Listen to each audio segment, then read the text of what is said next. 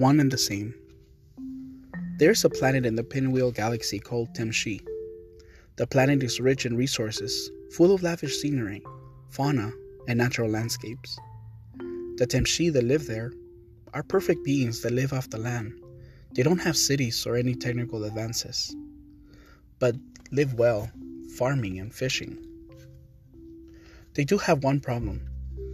They can't live together in peace. You see, the Tem-shi come in different colors and sizes. Some come in blue, others in red, and others in green.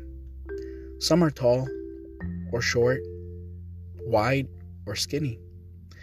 They have always fought one another, and some feel they are better than others. The blue Tem-shi feel they were here first and should be privileged to the best of everything. The red Tem-shi feel they are the best looking of all of them, so they should be served and tended to. The green Tem-shi feel they have to do everything and are never treated with respect. So this has been the dilemma of the ages. They are never able to work together or build together, because those apparent differences get in the way. That is why for millennia they have resorted to live in the same places, farm the same foods, fish in the same way. Everyone's scared that the other will take away what they have, so they don't share or ever let others get close. And so nothing ever changes. Nothing is invented, nothing is ever made, nothing different is done. The Tem-shi will not allow other colors or sizes to mix in with them. Because of their refusal, their colors were now fading away. The blue were losing their glow, the red were not as bright anymore, and the green were barely a shade of what they once were. Their sizes were changing as well. The tall were not as tall anymore, and the wide were getting slimmer. But instead of seeing the problem for what it was, they blame each other for each other's loss. And so, a war ensued between the three colors and the different sizes. The color wars lasted for years until not many were left.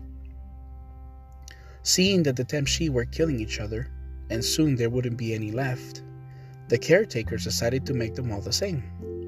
So it was done, and immediately, with the snap of the finger, it happened. The Tem-shi were all the same color and size. Now that everyone was the same, the fighting would be over. And at first everyone seemed happy. The Tem-shi treated each other with respect, and finally there was peace. But that was short-lived, because the Tem-shi started finding differences with each other. The Tem-shi that woke up early felt they were better than the ones that woke up late. The Tem-shi that caught more fish felt they should have the better fishing spots. The Tem-shi that farmed faster wanted more of the harvest. The Tem-shi that went to sleep early were thought of as lazy and weak. And so it happened that soon after, the Tem-shi found reasons and excuses that again impeded them from working and building together. Eventually, the Tem-shi again waged war against their differences and fought each other. So again, the caretakers decided that interference was needed.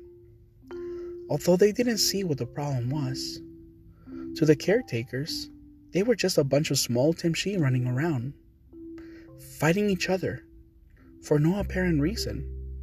All of them, one and the same. But maybe if they were smarter, then they would recognize that their differences made them better. So with the snap of the finger, all the Tem-shi were now more intelligent. For sure now they would figure out a way to live together and embrace each other's differences. But that did nothing to stop them from eventually finding new faults in each other. And so the caretakers realized that maybe they were to blame for the Tem-shi's demise. The caretakers had made the Tem-shi too perfect and were now overcritical of each other. Since they were perfect, their perfection only allowed them to see imperfections.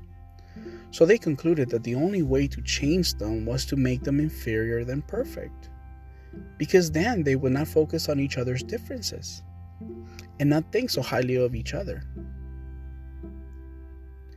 But the caretakers took a lot of pride on what they made, and so it was hard for them to allow themselves to make beings that were not up to their standards.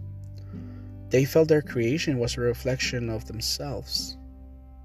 So they wanted the Tem-shi to be the best they could be. But after a lot of consideration and seeing how much fighting and hostility there was among the Tem-shi.